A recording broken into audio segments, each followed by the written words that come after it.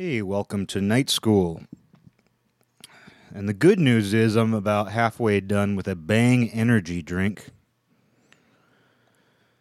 This show is not brought to you by Bang energy drinks, but I am. I am brought to you more and more frequently. I wouldn't say I have Bang energy drinks monthly. I'd say I have them. I'd say it's become a quarterly experience. It's an experience. I don't even know that I feel any different when I drink one. I feel virtually nothing when I drink coffee. I've overdone it so much. I really feel no boost whatsoever when I drink caffeine. But I do kind of get high off of the experience of Bang energy drinks. It's exciting. They are disgusting. They really are. The one that I really just genuinely liked, I got it from a vending machine probably last year, Miami Cola. And I, of course, liked it for the name alone, but I actually genuinely enjoyed the Miami Cola flavor.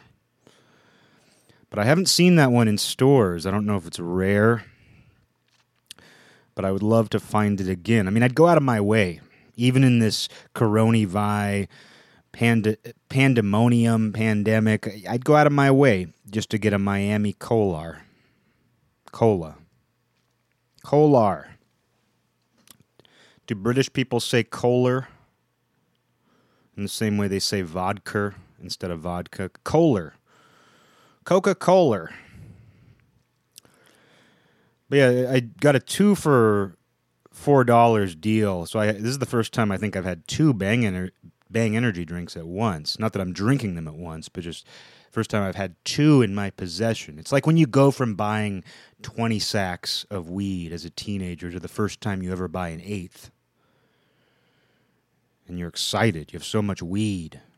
That's how I feel right now with Bang energy drinks. I got another can just waiting for me. Probably not for today. I don't know about that. I don't know about drinking 2 of them in a day. Especially now that it's, almost 4 o'clock. It's been a good day, though. I'm trying to get a tan. About the last 5 years, I've discovered that I really love the feeling of having a tan. Just psychologically. I couldn't even care less about the appearance. Although I do like appearing tan. I'm not going to say it has nothing to do with the appearance.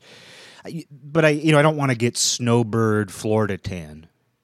I don't need to have that deep, dark, leathery tan. But I found that just getting a little something for the summer, just something that'll last you a month or two, and just maintaining it a little bit.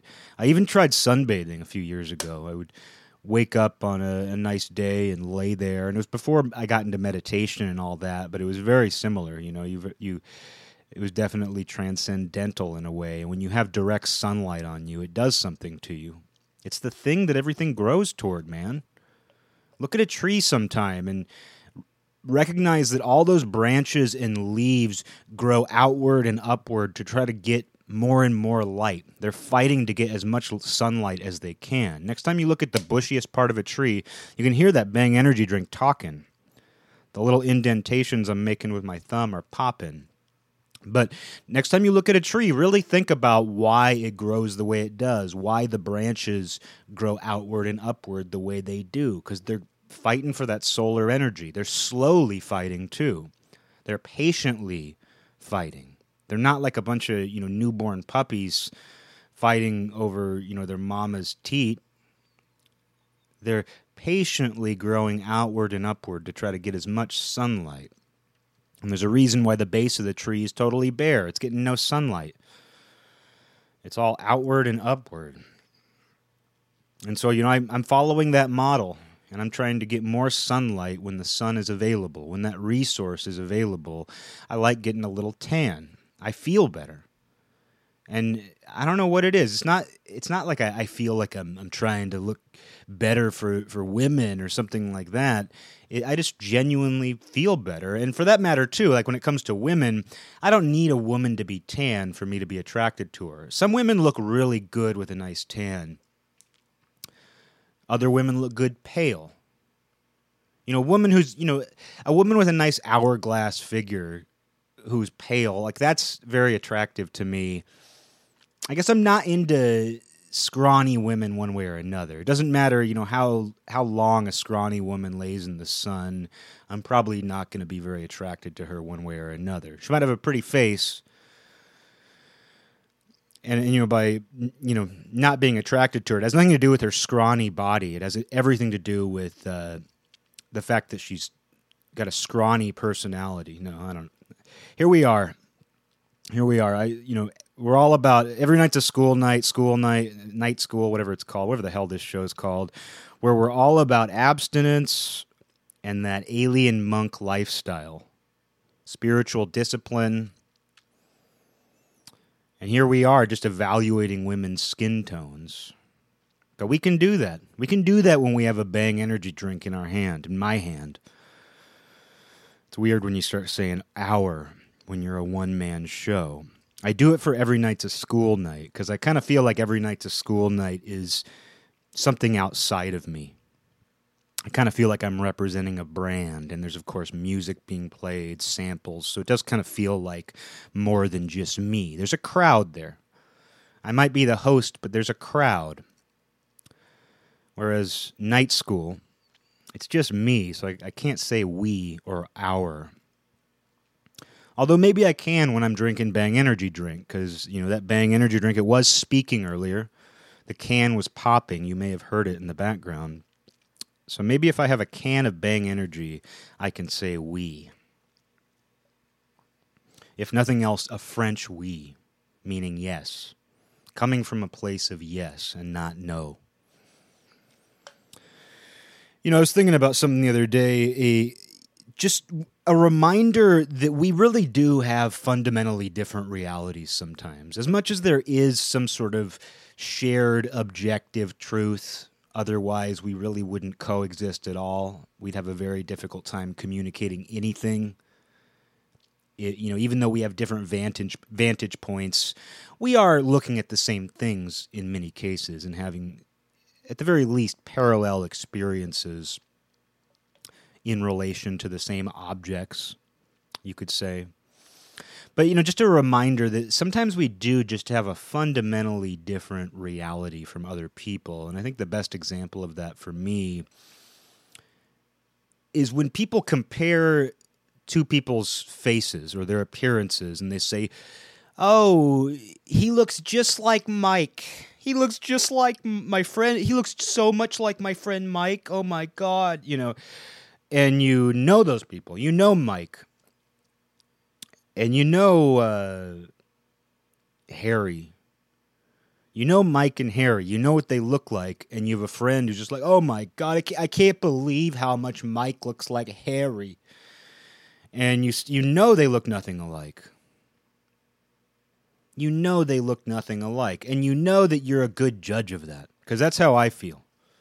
I feel that if nothing else in this life, I've worked hard to develop some skills, and I believe in, putting time into things that you care about. But when it comes to just natural ability, one thing that I will pride myself on is my ability to know whether two people look alike or not. My ability to compare things. I will pride myself on my ability to compare two things, especially human faces. And I see it all the time where someone will compare two people. They'll say two people look alike. You'll see it with celebrities. People will talk about people they know. They'll compare them to celebrities. That's an interesting thing as well, because celebrities kind of represent this. They're almost like these, they're archetypes in a way. And when somebody looks like a celebrity, there's something, it's worth noting to people. And I would agree, because sometimes I'll see somebody who does look like a celebrity, and it's significant to me. Even though they may be older than that celebrity. Maybe they've had the face longer. It's still, that celebrity kind of owns that face. When someone's famous enough, they own that face, and everybody looks like them. Not the other way around.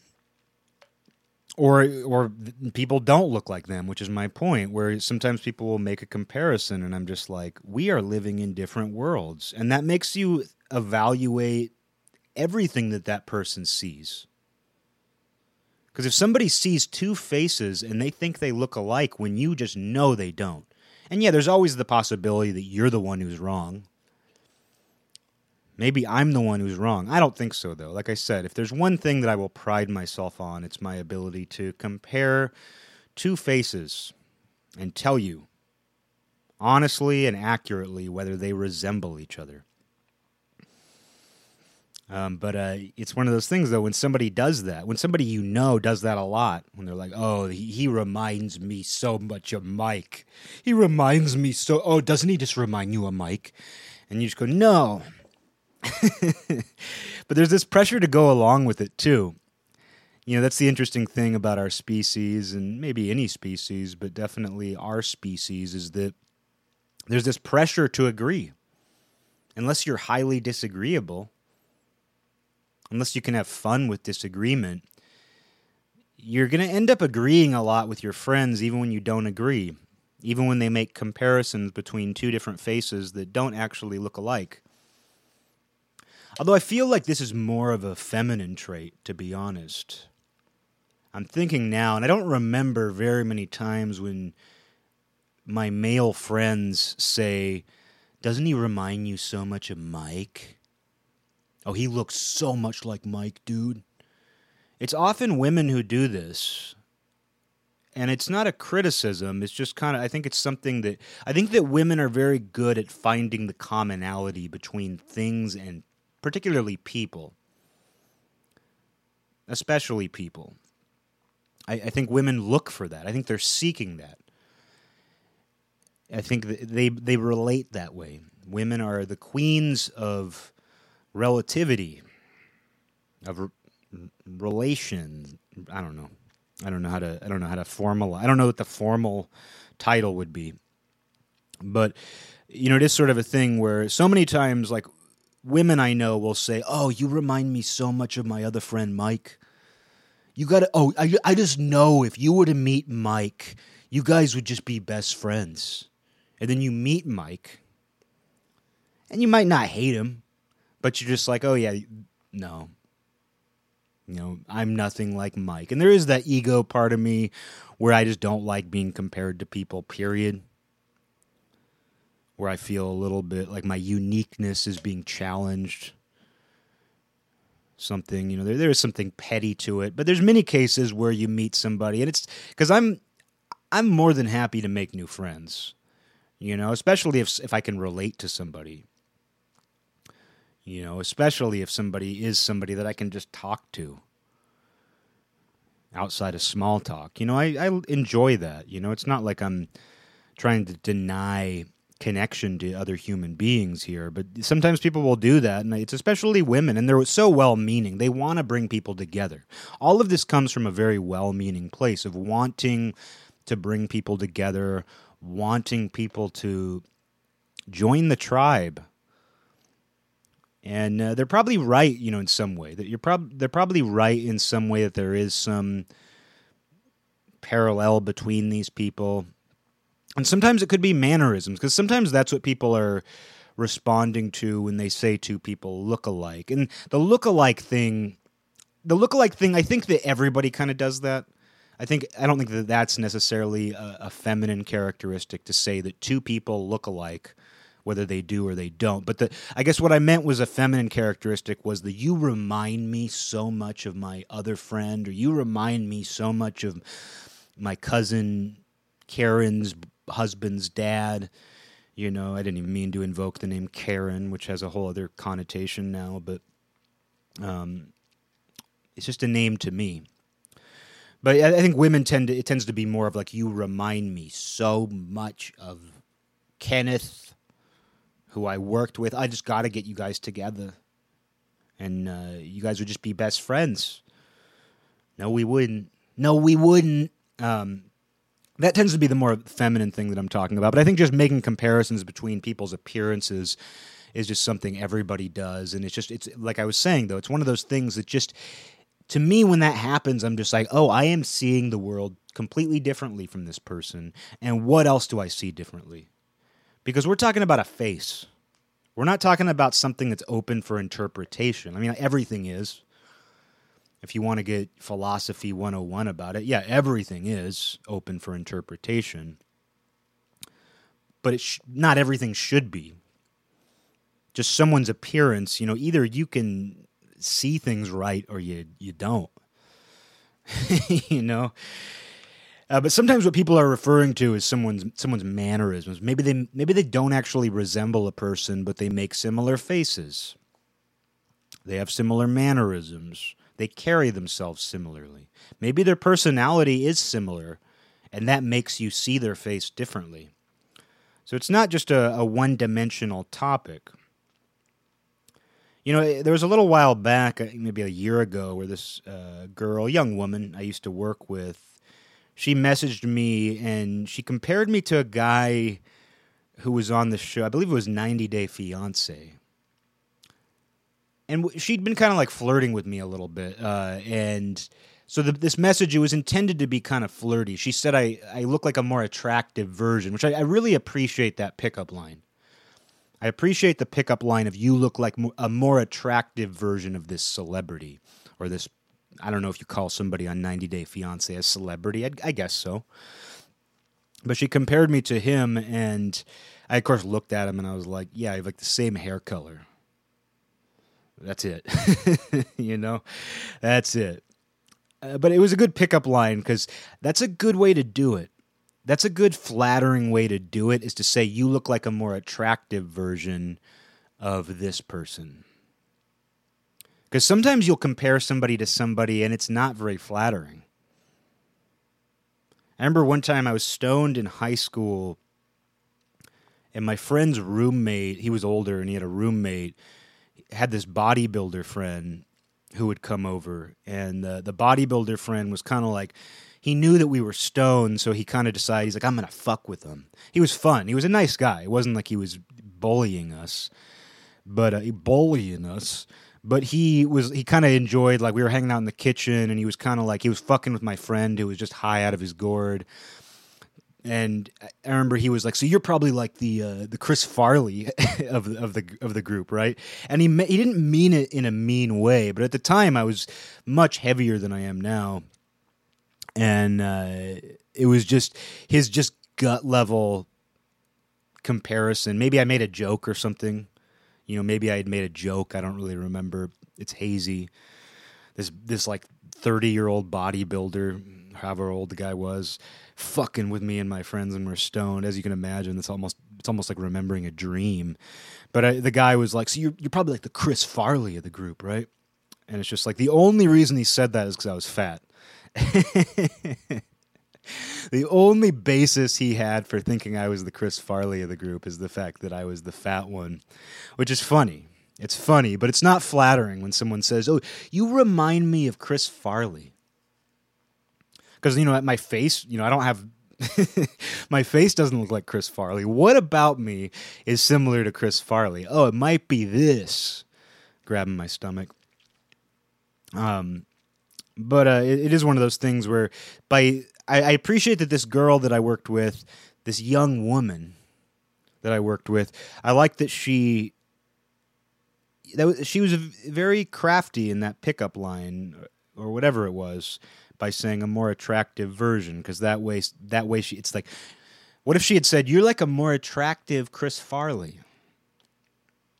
Where do you go with that? I don't know, but maybe I missed out on that one. Maybe I missed out on the love of my life with her. She teaches yoga. I don't think she listens to this show. If she listens to this show, I mean, everything I'm going to say is complimentary because she's beautiful. She teaches yoga. I think she meditates. She's into all of that stuff. And the reality is, though, as wonderful as that sounds, it's like, oh yeah, let's talk about spirituality. Let's talk about torturing yourself. Let's talk about Zen torture. Oh yeah, you're into like feeling good. I'm into Zen torture. And I read the Bible every night.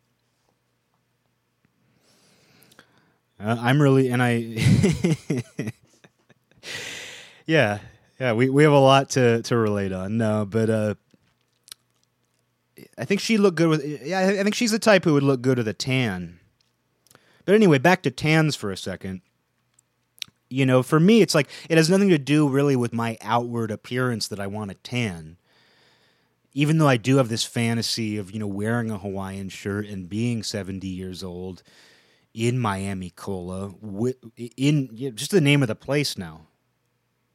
It's not even just an elusive flavor of Bang energy drink. Miami Cola is just what I call the city of Miami now. We're going to Miami Cola. Oh, yeah, ever since I won that $1 million, that $10 million that I won, I spend my winters in Miami Cola. Cola. But it is one of those things where you just feel better with a tan. And people would say that that's probably... I think there's people out there who think that having a tan is another one of those socially conditioned, ideas of what attractive is. Because there has been a whole movement, an anti-tan movement. If you're not aware of it, I am. There's been sort of a movement against tanning. I mean, of course, you never want to damage your skin. You don't want to get skin cancer. I mean, I have pure Northern European blood. My skin doesn't... It's not even possible for me to get a true snowbird tan. And I have to be very careful. I have to be very careful not to hurt myself by getting a tan. But there has been this kind of anti-tanning movement where it's like being pale is what's attractive. Being pale is where it's at. And there's nothing wrong with being pale. Nothing wrong at all about it. But, for me, it's like it's not even a matter of being attractive. I just feel better with a tan. While I'm out in the sun, I feel better. When like I said, the trees grow patiently outward and upward. And when you're out getting that direct sunlight, you feel like a tree who's succeeded, who's reached the right place, who's grown just far enough so that your leaves can soak up that sun. That's how you feel when you're out in the sun. And then you glow afterward. It makes you glow. It makes you physically glow, but you feel this inward glow. And I don't know if it's true. I don't know how true it is, but I've heard that getting sunlight, direct sunlight, especially when you're shirtless, I've heard that increases testosterone. And I'm not eager for more testosterone. For weightlifting, for muscle, for things like that, I would like to maybe have a boost in testosterone. I don't know. I don't look into the science of this stuff. And I find that people who are into fitness and they obsess over this stuff, it just seems really, it would take the fun out of fitness for me if I obsessed over these scientific details of how much testosterone you need. But I do feel that there might be something to that idea of sunlight increasing testosterone, because I kind of feel it afterward. And I might just be feeling this Bang energy drink, but I am feeling a little, I don't know, I'm feeling a little, maybe a little macho even, I don't know. Talking about girls' skin tones, talking about going to Miami Cola for the weekend. But there's just something to it, and I would recommend it. I would recommend you put on the sunblock, put on the suntan lotion, whatever you got to do, and get out there in it. And I've gotten really allergic. I can't even lay down in grass anymore. I used to lay down in the grass when I'd tan. I can't even do that anymore, or my back breaks out in red rash. Red rash. That's another flavor of Bang energy drink. Red rash. Let me just mention that for a second. Like, the flavors are just terrible. There's something so artificial about the flavor of Bang. I just noticed that you have to be over the age of 18 to buy it. But as you should. But I'd like to see somebody get carded for a Bang energy drink. But the flavors, they all have like unique names, most of them. This one's just Power Punch. The one I'm drinking right now is just Power Punch. There's one that's red, white, and blue that I like. The first sip is disgusting, and then after that, it kind of it meets you at your level after that. But there's something disgusting but addicting about the flavor. But I don't know. Maybe it might be one of those things too, where the same person who can't tell the difference between two people who look completely different from each other, they might drink two completely different flavors of Bang energy drink and say they taste the same when they clearly don't. They might take a sip of Miami Cola and then take a sip of Power Punch and say they taste the same. They taste the same. And that's how I feel though. I mean, to me, when somebody thinks two things are similar that aren't, it is often that egregious, like mistaking two flavors of Bang for each other. It is often that egregious. Let me take a sip. Hold on. Oftentimes when I do this show, I'll have a cup of coffee or a glass of something. I'll have like a iced tea, in this case a Bang. And I'll have it in my hand throughout the entire episode with the intention of drinking it, but all I'm doing the entire episode is holding it in my hand and gesturing. I don't ever take a sip. Very rarely do I end up drinking it. Like, I mentioned how I had about a half of the energy drink left, and I still have half of it left. Maybe because I just don't want to interrupt my flow. I don't want to interrupt the flow by taking sips. But clearly I'm okay talking about it. Clearly I'm okay talking about my rate of consumption. So why not also consume?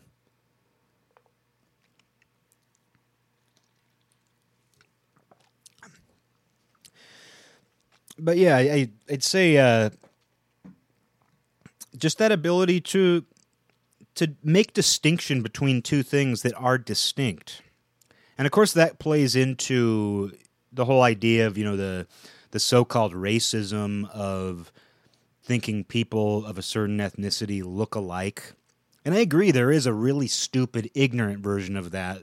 The person who says, they all definitely look alike. They're all identical. Somebody who actually makes a point of that, yeah, that is stupid. I don't know how, I guess that you can go down some long, twisted path in thinking, if they think everybody looks alike, therefore is alike, they can justify hating the whole group for what one of them does, or just if in thinking they all look exactly alike, they are dehumanizing them, they're stripping them of their individuality. I can see the logic that takes you there. But that said, I mean, when you have limited experience with a group of people who have a certain set of characteristics, you are going to have a more difficult time differentiating between them.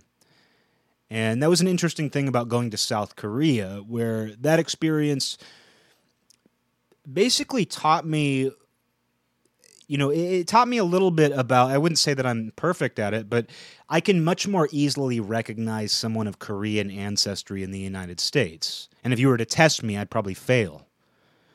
But maybe not. But I have found that I will see somebody now, and and honestly, I didn't, because I'd only met that I grew up in a place where there was probably a higher percentage of Asian Americans where I grew up in the Seattle area than maybe anywhere else in the United States, except for possibly the Bay Area, California.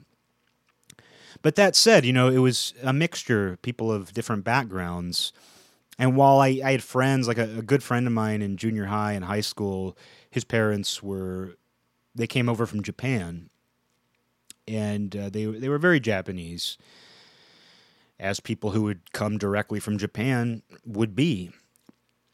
So, I had some experiences with that, but for the most part, it wasn't really a conversation. You didn't really get a feel for what are the unique characteristics that make somebody recognizably Korean. And of course, that is ignorance. It's not malicious ignorance. And I think we have a hard time differentiating between that. And I think we deliberately assign this nefarious intent sometimes to ignorance that isn't helpful. It's just not helpful. Because, yeah, there is the person who is saying they all look alike. And they do mean it to be hostile in some way. But there are a lot of people who can't differentiate between certain people, or have a more difficult time at least, because they simply haven't been exposed to it. And when I was in Korea, I started to really, I don't know what it was. It's hard to really, I had some weird experiences there that were almost hallucinatory. One being, I was walking down the street, and I was only there for 2 weeks, but I was walking down the street by myself, and I was in a town. I stayed in a town, a small city, where nobody spoke English. Very few people spoke English where I stayed. They didn't understand me at all, and I didn't try. I just didn't even try. I just kind of enjoyed that. I enjoyed just being in this strange alternate reality where I couldn't communicate and where I was an outsider. I mean, there was even a bar there that wouldn't serve us because we were white Americans or just Americans. I think they had had bad experiences with the military, with soldiers maybe getting drunk and being rowdy. I don't know what it was, but we went into this bar, and this guy just came and he was, no American, no American. And I kind of enjoyed it, It was, I mean, discrimination isn't anything to make light of, unless you can find some humor in it. But it's like, I wouldn't say,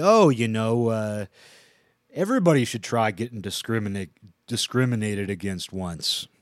I'm not going to say that, but it was a new experience. Living where I've lived, nobody's ever told me I can't come into a bar or come into a restaurant because of my ethnic background. And in Korea, it happened. And nobody was going to kick our asses. Nobody was going to kick my ass for it. They just said we couldn't come in.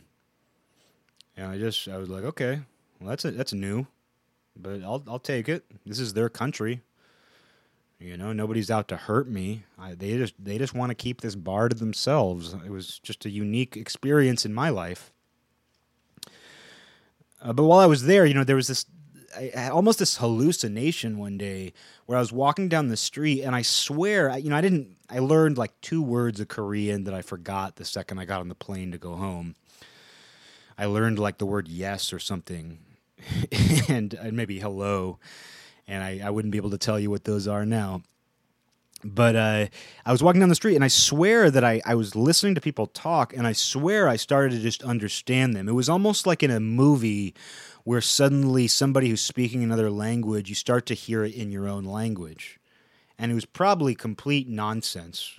I doubt I was actually hearing what they were saying, but for a split second, I swear I understood them. And I wouldn't take a polygraph and say that I wouldn't swear an oath that I actually did understand what they were saying. But it was just an interesting little experience. And then the other thing was also just people, like their appearances. I became much more aware of the unique characteristics that people have. And I mean, one of the reasons why people do confuse people of other ethnicities, or of a particular ethnicity, one reason people do, there is that stereotype of the ignorant American who thinks all Asians look alike. One of the reasons for that is that they generally do have black hair. And they generally, in a country like Korea, people are much more homogenous looking than in the U.S. And even among, European Americans, people are more homogenous looking in a place like South Korea because they all generally have dark to black hair. Their complexion is fairly similar, and also when it comes to mannerisms too, I was talking about how sometimes people will compare two people, they'll say two people look alike when they're really referring to their mannerisms. Well, mannerisms are cultural as well. And when an entire group of people has similar mannerisms, at least similar compared to mannerisms that other cultures have, that's going to make them seem more alike too. And people are going to make similar facial expressions. So, I mean, there's a reason why people who aren't exposed to, I think if you were to live in, say, Koreatown, if you live in a big enough city, a city that has that, or if you were to live in, the part of LA, the Vietnamese part of LA, I think you would almost certainly become much more, You develop an ability to differentiate and recognize the unique qualities of individual Vietnamese people. And not to say you can't do it to begin with, but you're just naturally going to be ignorant of, other ethnic groups. And as a result, you're going to have a harder time seeing some of the unique qualities. You are going to paint them with a broader brush, and that's going to play into the way that you recognize them. And, it's not something to rest on, though. I mean, I think where it does become just pointless, if nothing else, but where it could become, I don't know, like willfully ignorant, is just when you decide that I know for a fact they all look the same. I know for a fact they're all clones of each other. If you get that way about it, well, you have some other kind of agenda. If you do have some sort of bigoted agenda, well, that speaks for itself. But it is natural to have a difficult time recognizing unique characteristics about a culture that is foreign to you. Because things are going to seem similar, especially a culture that has maintained its culture without much external influence. I mean, every culture has a lot of external influence, and being in Korea, you could just see in the architecture, in the traditional architecture, you could see the Chinese influence, you could see the Japanese influence. There's even Japanese and Chinese blood mixed in with the people there. So nothing is truly pure. But when you come from a place like America, and especially as a European American, especially from a certain part, from the Pacific Northwest, which is, a fairly homogeneous area itself. You have a lot of people of Scandinavian heritage, almost exclusively Northern European. We don't have many Italians. We don't have many Italians in the Pacific Northwest. Not a lot of Mediterranean, not a lot of Spanish. Mostly Northern European, especially Scandinavia. So, that's going to color your experience, no pun intended. But, I'm not talking about people thinking that two people from a specific Asian country look alike. I'm talking about I'm talking about a white person comparing two other white people. And sometimes what people see or don't see in that is what just makes me feel a disconnect, where it's like, let's just talk about reality for a second, because I mentioned that when people seem to see two faces as similar when they're clearly not. To an expert like me, they're clearly not. But when someone does that and it makes me question whether I'm living in the same reality as that person, you think about what reality is. Like someone says, oh, well, you need a reality check. You need a reality check, okay? When someone says that, what they mean is you need a little dose of the truth, because that's what reality means when we use it that way. And when we use reality at all, like, oh, well, you're going to have to face, a hard reality pretty soon. It usually means like you're going to have to face the truth. Reality basically means some sort of objective truth. And, that's what a reality check is. It's like, I'm going to give you a reality check. I'm going to tell you exactly how it is. You need to hear this because you need a reality check. We tend to think of it that way. Reality is this objective thing. And, of course, we all have our own interpretations of it. We all have different vantage points. But there is a reality of some kind. I'm not going to say it's set in stone, but there is some kind of reality for any given moment, and for any given period in time in history, there is a certain reality, and you're always having people challenging it. There's always somebody who's going to challenge reality, and sometimes that's when someone has an agenda. Sometimes that's deliberate. Someone deliberately wants to change the reality that everybody is living in, and we're seeing that right now.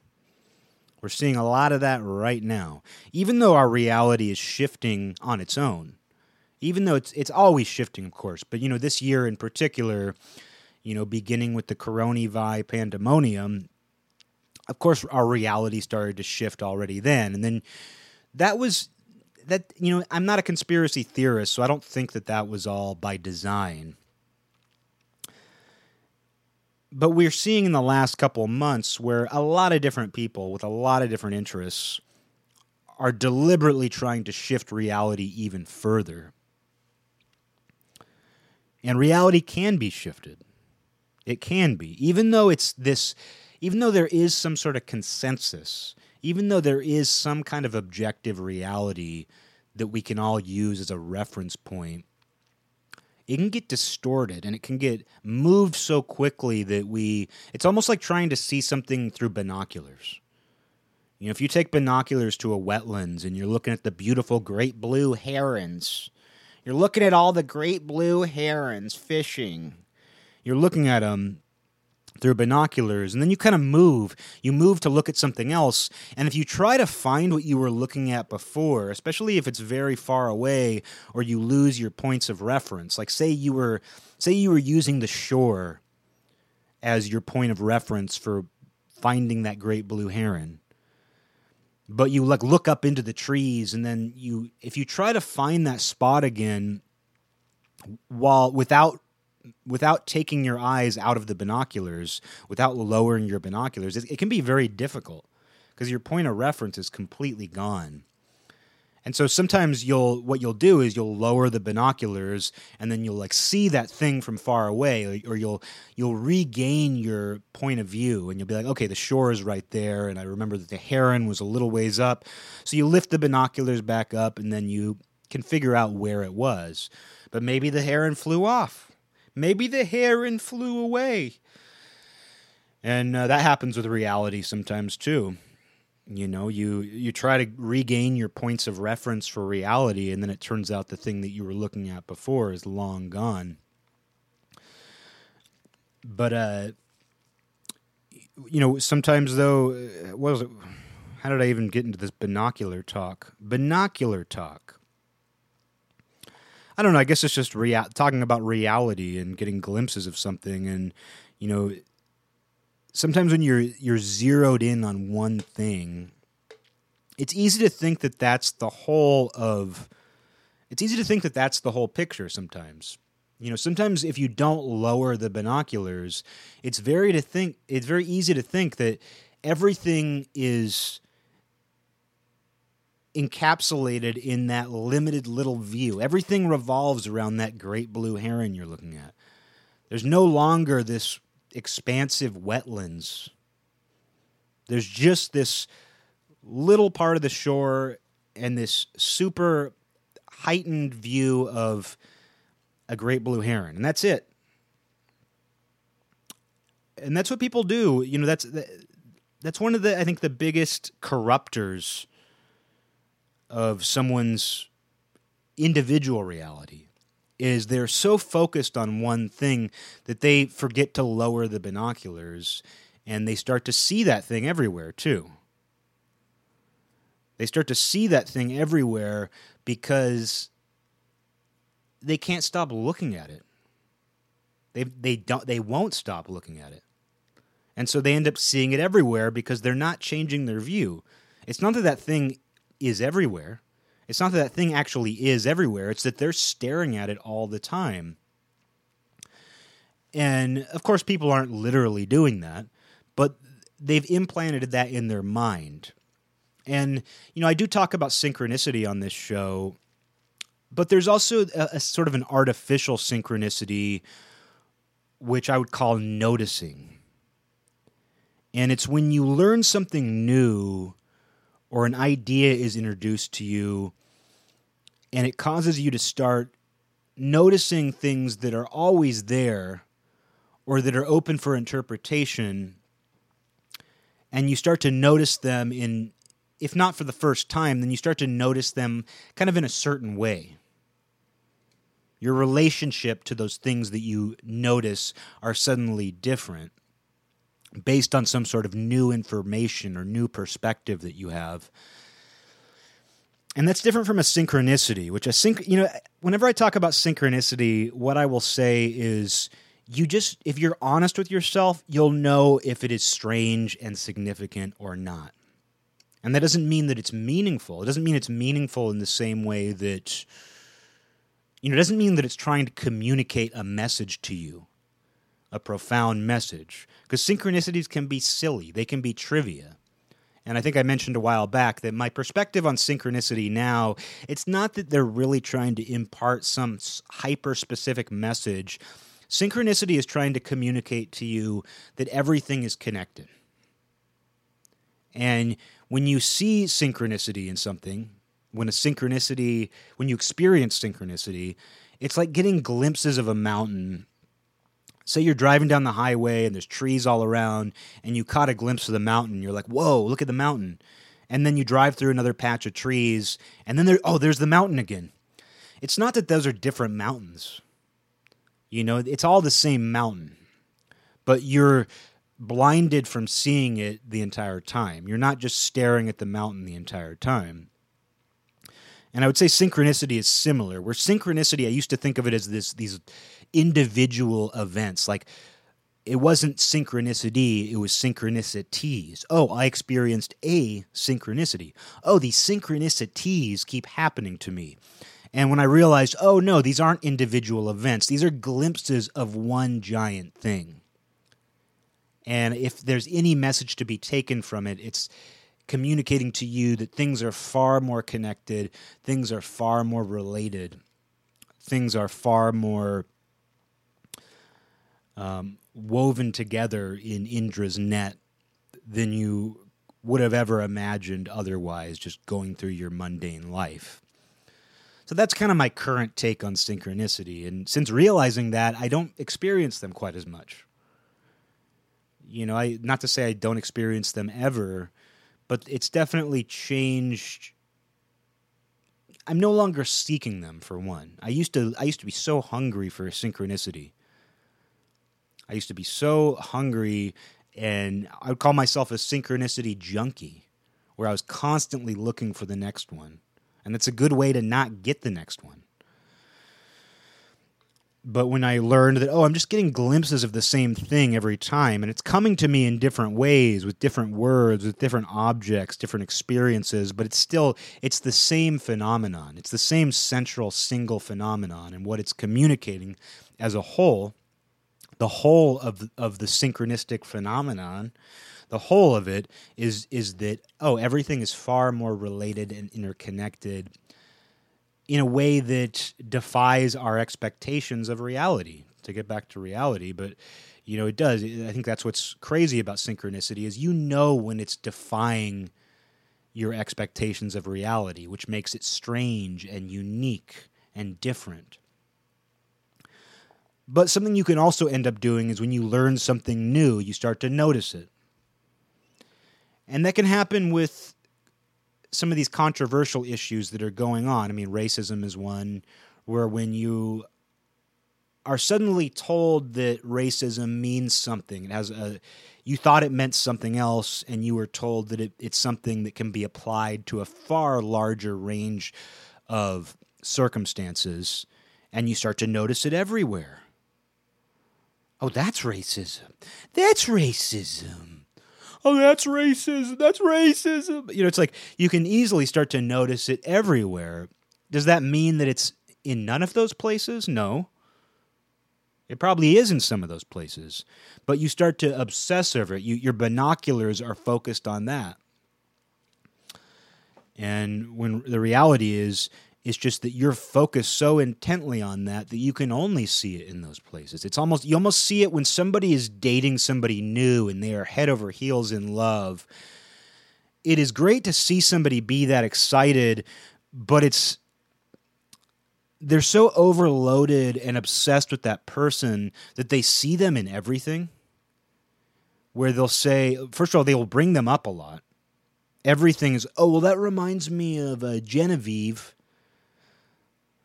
That reminds me of Carl. Whoever the fuck it is, whoever it is they're head over heels in love with. It's everything reminds them of that person and everything relates to that person.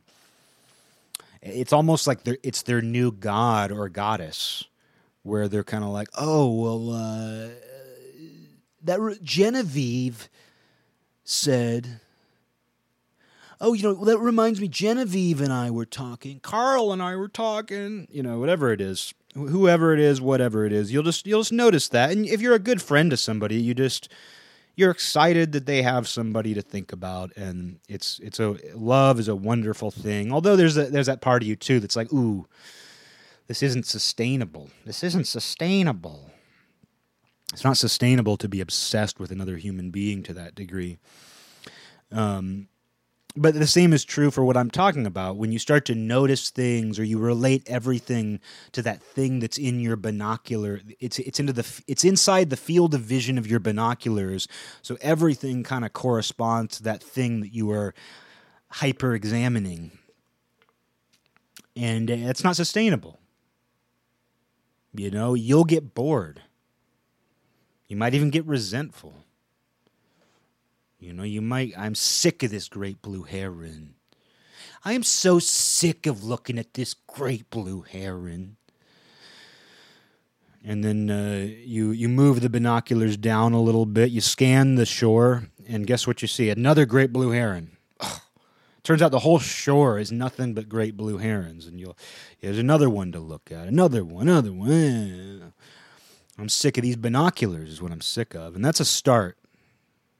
That's how you know you're making progress. If you feel like you've been just obsessing over something and it's starting to make you mentally sick, starting to make you feel unhealthy, it's a step in the right direction to say, oh, you know what, I'm actually sick of these binoculars. Even though it's not about the binoculars, at least you're starting to look at the tool rather than what you're viewing. And then the next step is then you go, you know what, I'm kind of sick of my eyes. I'm sick of looking at things with my eyes. So it starts out, you get sick of the object that you've been staring intently at for hours, days, weeks, years of staring at that great blue heron. Next thing, you get mad at the tool, the binoculars. And then next, you get mad at your eyeballs. Then you get mad at your brain. Then you get mad at your head. Then you get mad at your whole being. And that's the dark night of the soul. That's when the real existential work becomes possible. That's when the real, as Carl Jung would say, that's when the shadow work. That's when you really have some good material to work with. When you're no longer projecting all of your anxiety, your fear, your disdain, your resentment, when you're no longer projecting that outward, when you're no longer projecting that at the tool, when you're no longer projecting that at one small part of you, but when you're actually looking at that thing, that whole shape, that's when the real work can be done. That's also when some people lose themselves forever. But you have to be willing to work on yourself when you're in that state. You have to be willing. And I feel I've talked enough about that stuff. I don't even know how I got here. I understand that that's a common refrain on this show. I don't even know why I'm talking about this. I don't even know how this came up. I know that's been a common thing, but it's just the truth. I just forget how I get onto certain topics. I'm just following the river of the Bang energy drink. I'm just following the Miami Cola River. I'm drinking Power Punch Bang, but I'm imagining it's Miami Cola. I'm imagining it's Miami Cola. Not to take anything away from Power Punch. I'm becoming one of those people who, I'm eating at the hamburger stand, the 5-star hamburger stand, and I'm enjoying this, I'm tasting this wonderful hamburger, but the entire time I'm like, but the burgers over across the street are better. This is a good burger, but the burgers across the street are better. That's what I'm doing with Bang Energy Drink. Oh, this Power Punch, it's good.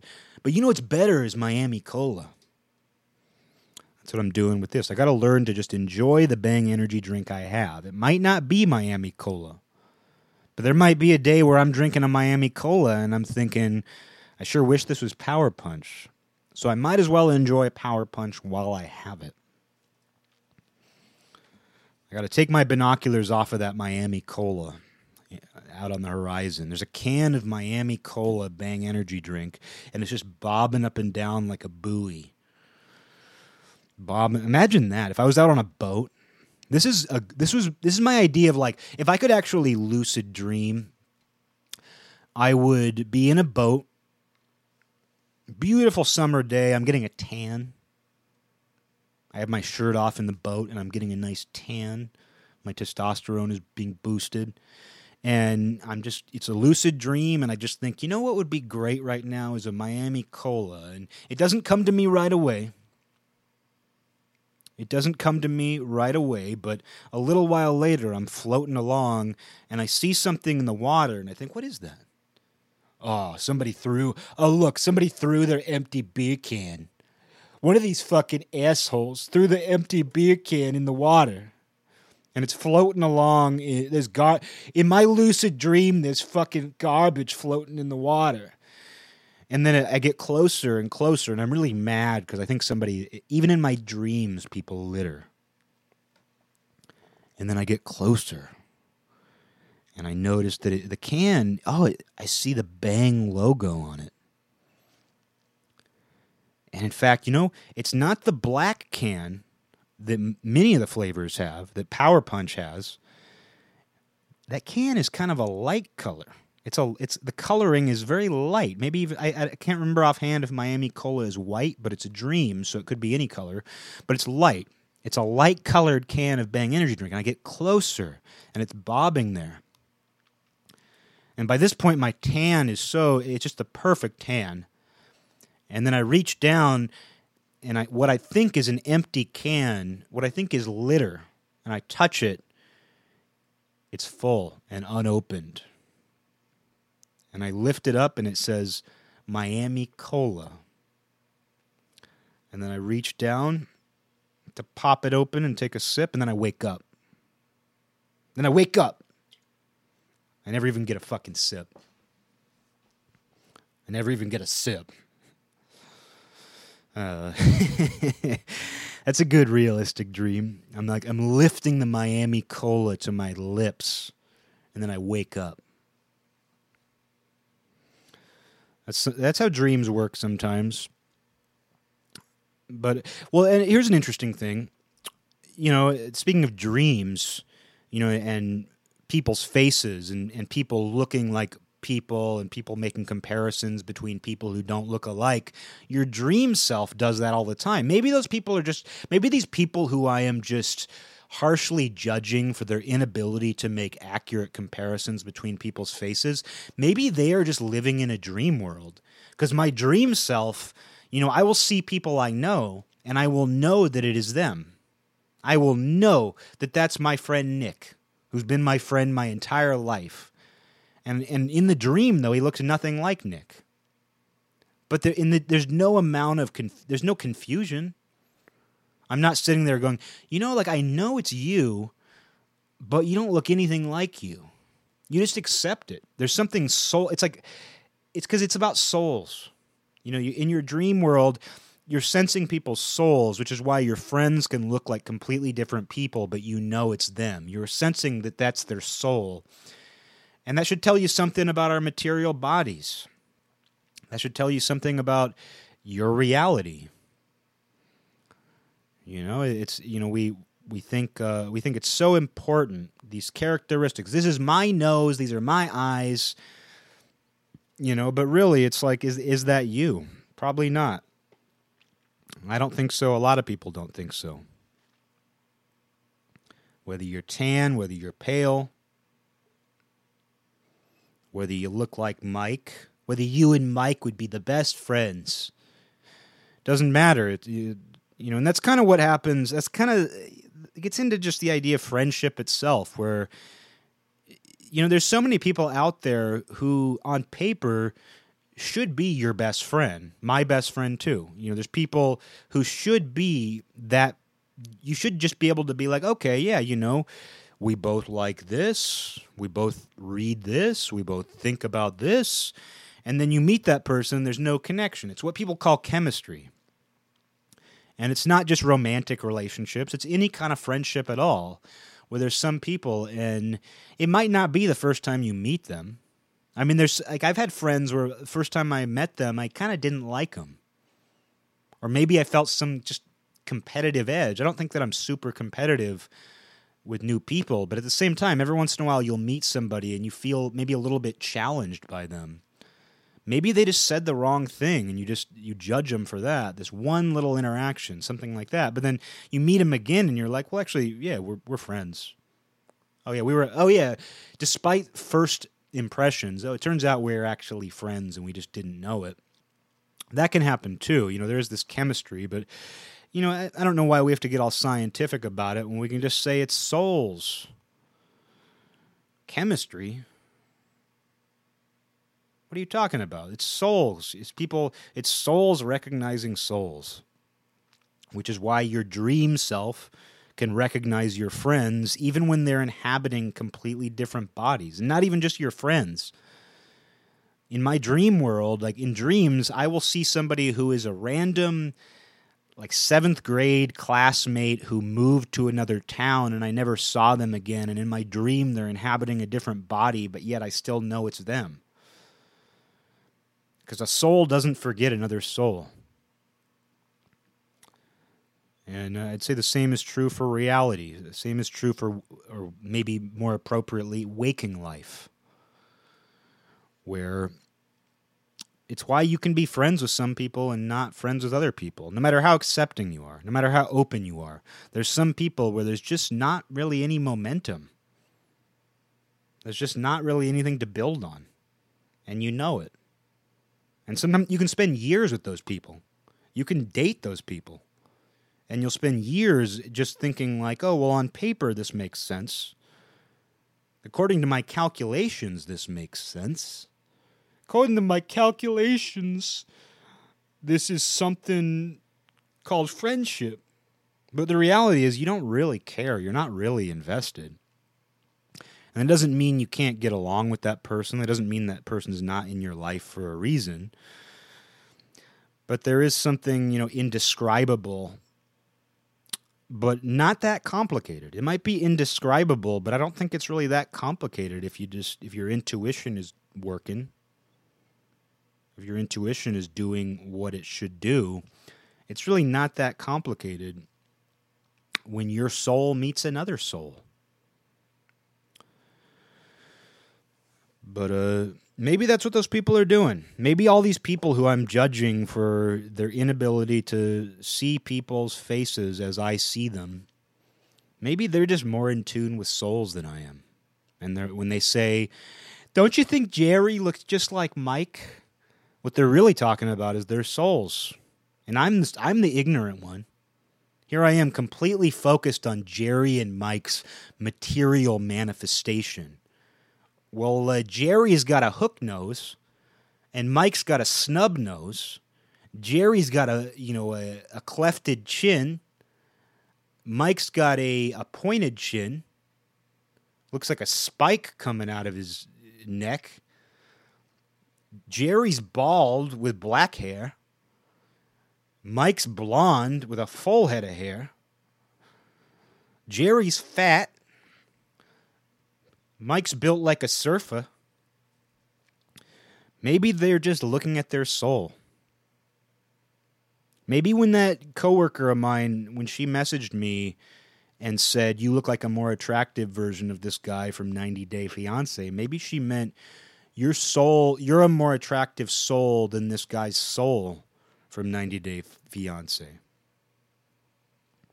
And you're more attractive because you like Miami Cola. You're more attractive because you like Miami Cola. Maybe that's it. Maybe this episode has just been a chance for me to learn a little bit. This has been a chance for me to listen and learn. Holy shit. These people have been talking about souls this entire time, and I thought they were just talking about the most superficial aspects of someone's existence when they were going deep. So stupid. So fucking stupid. No, people just don't know what people look like.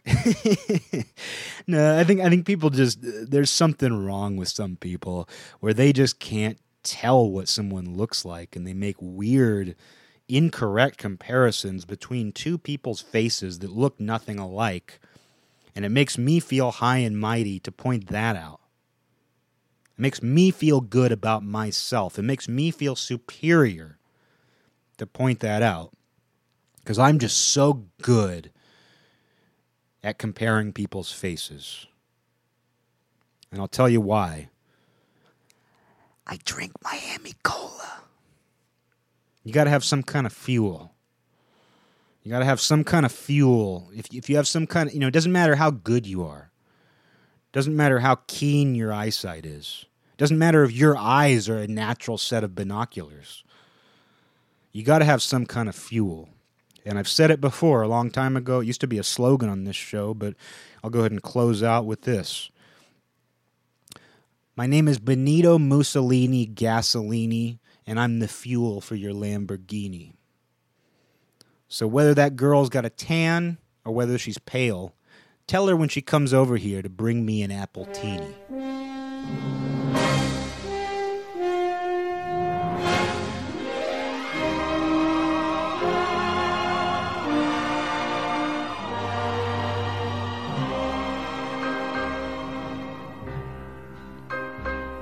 This land is mine. God gave this land to me.